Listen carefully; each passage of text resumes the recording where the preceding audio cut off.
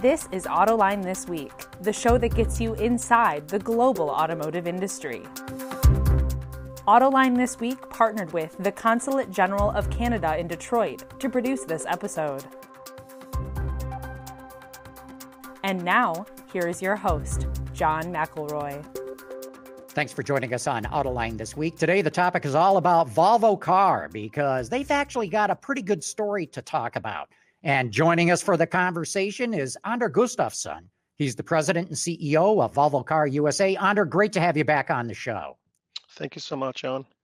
Yeah, we've got a lot to talk about. And also joining us today are Sharon Carty, the editor-in-chief of Car and Driver, and Roman Mica, the publisher of the Fast Lane Car. And Roman and Sharon, great to have the both of you here too. Thanks for having us. Yeah, thank you. Well, Anders, what I would like to ask you about is the COVID pandemic has devastated the car market, but there are actually three car companies who have seen their sales go up recently: Jaguar Land Rover, Mazda, and Volvo. Over the last 3 months, you've actually been able to increase your sales despite this pandemic. My question is, how are you doing it? I would say it's a great network. The first answer is probably, we have great products, but I would say I'm extremely proud of our over 280 dealers that have been fighting to keep the operation open, and then major investments into digitalization, and then make sure you have the great marketing and offers at the same time. So that's really the combination, but really the team. I'm sitting in my guest room in our house in New York, and that is really how I've been running the operation now for 5 months, and it works very, very well. Anders, you said recently that the crisis is showing that there's a more urgent need for future technology. Can you explain a little bit what you were saying there? Yeah. In the middle of the pandemic, and I would say maybe we are in the middle of the pandemic, but in the beginning of when the dealers were closed down, I think everyone understood that we need to speed up a little bit to make sure that the customers feel safe. So everyone is screaming for solutions. I don't think it's going to be, I call it the Heinz ketchup effect, that everything will change, but we see that the tools are so important because the customers, they would like to know more before they go to the dealer. So the closing ratio on our deals is by far better than before. And that is based on that we have the tools, the customer knows that what they want, and the dealers, they can kind of utilize that to close the deals, at the same time give great service. So that's the current state. Long run, let's see. I think it's going back to some kind of a normal. I don't think that everything will be in line with how the customer flows are structured right now, but I think we learn a lot, and our partners, they learn a lot how the customer behavior changed fast. Anders, let me ask you this question. Pandemics have traditionally changed the trajectory of civilizations, right? And it's certainly changing the way that cars are being bought and sold, but is it also changing cars? What do you see Volvo's like in 5-10 years? Is this moment in time going to affect the kinds of Volvos we're looking at later in the future? That's a quite I would say advanced question, but cycle plan changes is a big decision, and it takes time. But I would say this kind of a situation is forcing us to do the sanity check, and we need to prioritize, because we cannot be all over the place, because we need to shorten the time from decision to execution. So I think my beliefs in electrification, if that was strong before, it's even stronger now, because we have seen that the consumer can change their behavior very, very, very fast. Product-wise, and that is probably, if I had some kind of spend more minutes on the first question here, that we can see that the customers, they really appreciate technology based on safety. And we, of course, we know that, but it's very, very tough to sell safety with technology. It's easy to show it with safety belt and accidents and people that survive. But I would say the advanced technology that help us to be better drivers, and also to compensate that we have drivers that is not as good as we think we are or they are, that really putting a higher demand on that technology. And that is really what we are thinking about now. How can we explain so the customers use it and understand what is unique with Volvo? That is the changes. So electrification, technology around safety. Anders, I want to go back to the sales for a moment because every automaker is struggling to build back their inventory. It's actually continuing to go down for the industry as a whole. Your inventory is down as well. And that's another reason why I'm so impressed that you've been able to build up sales despite having lower inventory. How are you working around that? Or are customers just more understanding and they'll take whatever's on the lot? No, first of all, we took a decision 2 years ago to reduce our specifications. We were complicating the business by so many offers, and we always think we need to kind of have a menu that takes care of everything. And that was one of our I used the word trademarks when we started the turnaround, a second turnaround wave in US, that we need to simplify it. So we don't have as much dealers change cars with each other. It's kind of they know what they can sell, and it's not going to help to look somewhere else. They're focused on their inventory. And then it's also easier for us to distribute the cars where we see that we have more action. And I think it's very, very clear that the southern region, they were really the locomotive in the beginning of the pandemic because they were not the same situation like New York, where I live. So we, by luck, culture, processes, that's probably a separate meeting to celebrate, but we were very, very fast to make sure we had the cars at the right place because we learned very, very fast that this is about if people feel safe, they will buy. And we follow that. So the KPIs that we put together, and I will not mention the KPIs because some of them are very, very cruel, but it was a combination of how many casualties, those numbers really steer the way we distributed cars. Anders, what is the current crisis like? How does it impact your plans for Polestar? I mean, Polestar is a huge investment in money, and also, there's changing consumer taste right now. We're not really sure where people are going to land with what kind of cars they want to drive and if they're going to have a greater appreciation for electric cars. So is any of this impacting how you take a look at the Polestar brand? No, I wouldn't say. When you execute the launch of a car, that is a decision that we took 3 years ago or 2 years ago. So I think based on the pandemic, I think focus on safety and our loved ones and what we think about the world and so on has probably changed a little bit. But I would say now in the beginning, based on the great PR and so on, it is a great car, and I would say we probably compete with one competitor instead of 11, 12 in this early stage.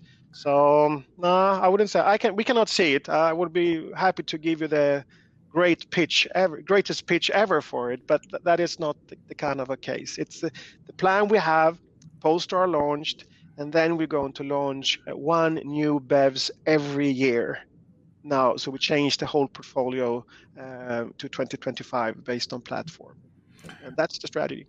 So let me ask you this: what do you see as kind of the ideal product mix, right? I mean, electrification is on a scale, right? Starting with kind of a hybrid, plug-in hybrid, and all the way to electric vehicle. Where do you see the sweet spot in that for Volvo? Is it all electric? Is it more on the hybrid, or is it more in the plug-in hybrid, or is it a mixture of all three? I would say, first of all, we see the high demand from SUVs. So we just start with the top hat. It's very, very clear, 80% of the volume is related to that.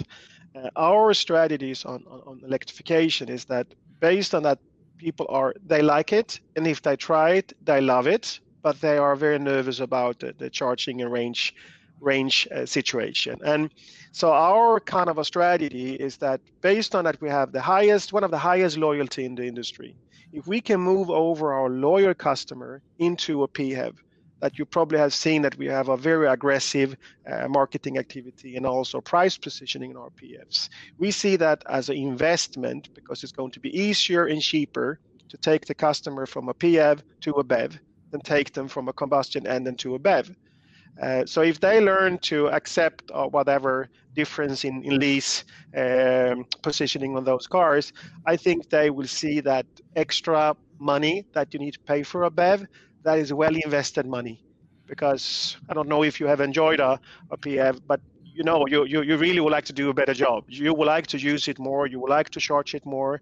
And I think that's behavior we are trying to kind of motivate. And that's the kind of a strategy. So the upcoming quarters, and I don't think it's a secret that we have a very, very aggressive PHEV launch in US. We are supposed to go from single digit to double digit in a very, very short period. And I think it's going to fly. That's the kind of a feeling, at least right now. Anders, what can you tell us about your first battery electric vehicle? And it's going to be an electric version of the XC40. When might we see it? How are you going to price it? What can you tell us right now? Mm-hmm. So, no, it's quite good to learn in life. So we have looked at our great competitors, some of them better than others, to launch a BEV. Our conclusion is that we cannot launch this car in the same way. We cannot go for a major launch with a lot of volumes that we just push out, and the early adapters, they buy the cars, and then we produce even more, and then they are parked outside dealers, and then you have pressure on price. That is really what we can see, and it would be stupid and ridiculous to try to do the same once again just because we are Volvo. We don't believe in that. XC40 is a very it's a good segment. It's a car that is not, if I use the word expensive, because normally you go for the bigger cars because you have a higher margin. We are doing the opposite. We go for our, if I use the word, smallest car, and it's more for a bigger group, not segment, because that segment is big, but for Volvo, it's a little bit more space to work in. And I think that's the kind of approach. And don't when we distribute the volume over the globe, sometimes it's good to have one big bang globally. Now we start with Europe first. They have a different legislation, different view on CO2 and NOx and so on. And we launch the car there. They are closer to R&D. So if something is happening, we can fix it fast. And then we go to US, higher demands, and this is a big country. And we need to launch it based on a zip code approach. So we will not give this car to a dealer that is not prepare or work in a region where it's a high demand for electrification. We will sell where we have demand and try to do a good job there, and then take it in steps. So, Anders, you recently announced that you're rebooting Care by Volvo, the subscription service. Can you tell us a little bit about the lessons that you've learned since it was launched in 2017? Oh, do you have 2 hours? I think I have learned a lot. It's a when you see something that is so good, it's good for everyone. It's good for dealers, good for customers, it's good for us. And then it is tough to implement based on, I think, the biggest worry I have about the US market is that we are very afraid of change. And that is very common all over the world. But based on the system here, and that is probably based on trust, and I don't think the trust is related to me. I think really my dealers that I really, really appreciate, they trust me. But this is a different approach. So it takes time. And we did something stupid in the beginning, and it's just to admit it. We launched Care by Volvo with XC40, and XC40 was such a success, so it was sold out in a very short period. And as you know, when you launch a car in US, the first golden months is the golden months of margins.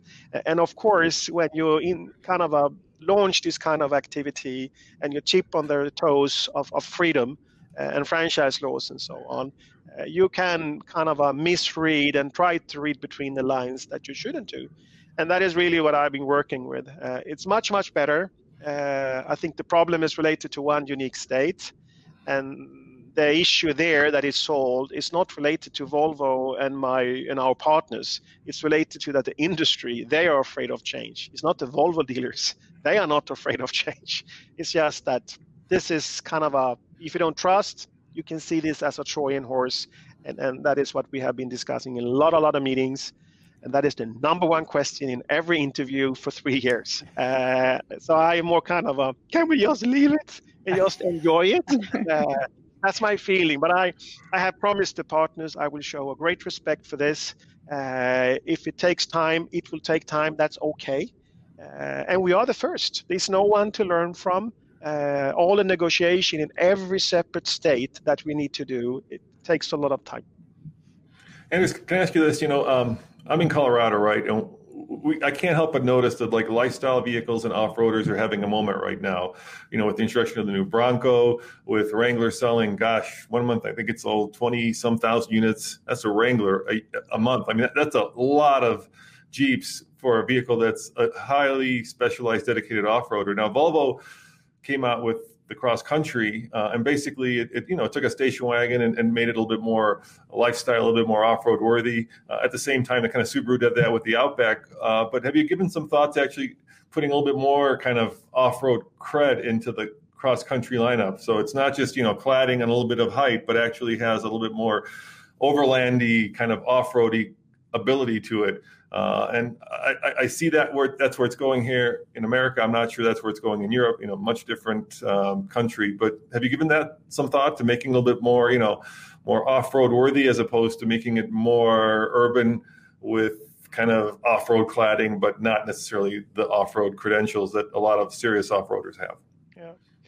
I'm Swedish, and my reputation is that I always say exactly how it is, because then I can be much faster. So the answer is no. And I, of course, I see the segments. I see one thing that is very, very impressed of it. That is the residual value development in those segments. So one part of me, yes, but we have we need to move this brand to a price positioning so we can pay our bills and we can invest in technology in our new cars. And to do that, you cannot be everywhere. You need to be focused. And that is what we are we are doing. And that's the product line that the dealers that have seen. The XC90 and XC60 and XC40, 80% of our volume, 84 I think, and it is profitable for us, profitable for dealers, and also profitable for customers because it's a great residual value. So I think we're on the right track, and I don't want to put additional split vision views on the strategies that we work with right now. So I am not putting those demands on the development center right now. Anders, I want to follow up on Sharon's question. Go back to the subscription service, Care by Volvo. When we last had you on the show, it was about a year and a half ago, I was asking you, what are you going to do with the cars that come back?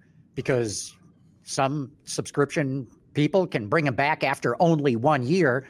I think you said at the time the idea was to put them in the used car lot. So question number one, is that happening? Yeah. And what happens with the people who tried Care by Volvo? Do they sign up for another car, or do you lose them? What's going on there? Yeah. First of all, I would say it was a good interview, and I was very, very lucky because the current residual value on a Volvo is on the highest level in many, many years. And right now, everyone knows is a lack of used cars. And there you have the combination of the residual. So I was quite lucky when I answered that question, that will not be a problem, because it's not a problem.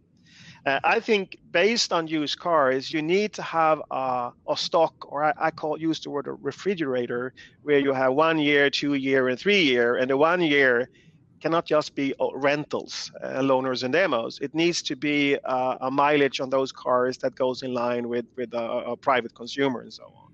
So I would say it works. Your second question about the loyalty, if you remember, we said that around 80, close to 90% of the consumers that went into subscription, they were coming from other brands. But that was also related to that XC40 was brand new. So it was two answers on that question. So now when the car is getting into year 3, we see that kind of leverage off a little bit. But at the same time, it is new customers that is coming in through Care by Volvo. And some of them don't change after 12 months because they love their car and they don't want to move over things and so on. So I wouldn't say that the risk calculations that we did, if it was a shorter agreement, because it's less profitable. You can, of course, make money because you sell one more car and you go into that spiral of volume. We cannot see that. Customers, they stay in the cars, the majority of them, and then we can use the kind of a Care by Volvo customers as a refrigerator if I would like to pull in more used cars into our revenue stream. Dealers make more money, we make more money, and we sell a new one. That was the dream with Care by Volvo. So it works. But the volume needs to go up. And the dealers, I would say, and the system needs to trust subscription because it works and it's good for everyone. And there's a lot of the rest of, well, some other automakers are moving just completely away from sedans and cars. And you guys have a healthy SUV crossover model lineup, but what do you think the future for the S60 and the S90 are? It was good that you put the other question, between the Jeep discussion and so on. It's when I really hope that you agree on that we had transferred this brand to something else in a very short period. We have had a growth of 100%.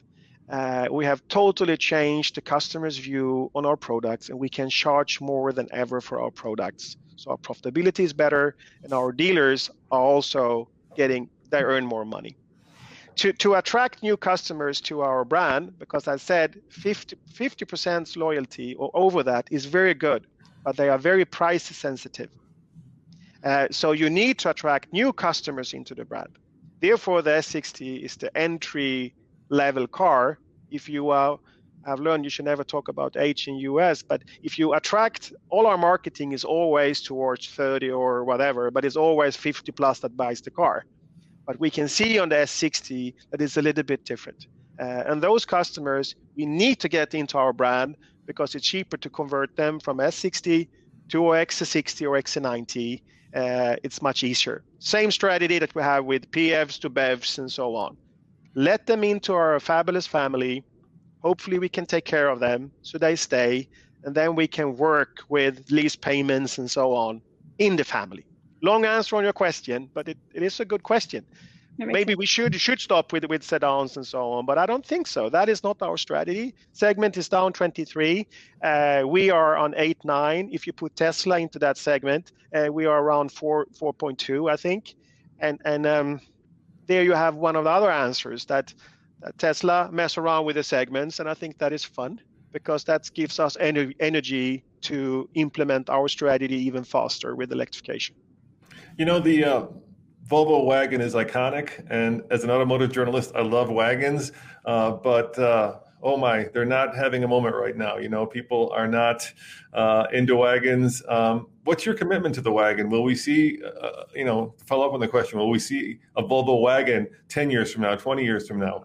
I'm a Swede, so I'm the wrong person to ask.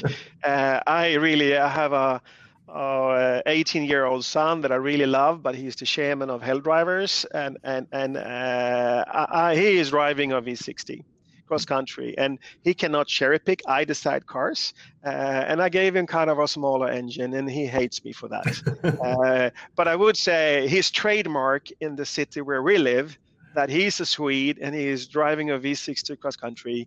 I think if you ask him, he's proud. It is a beautiful car. You can use it for so many more things. And if you just spec it in a good way, it is a winner.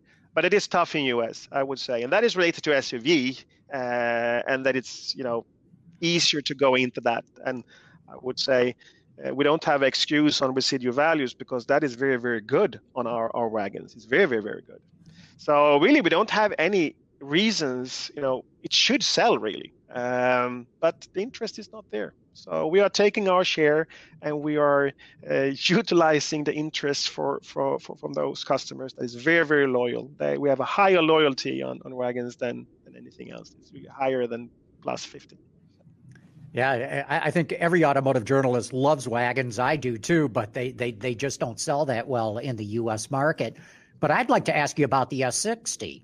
Volvo now has an assembly plant in the United States.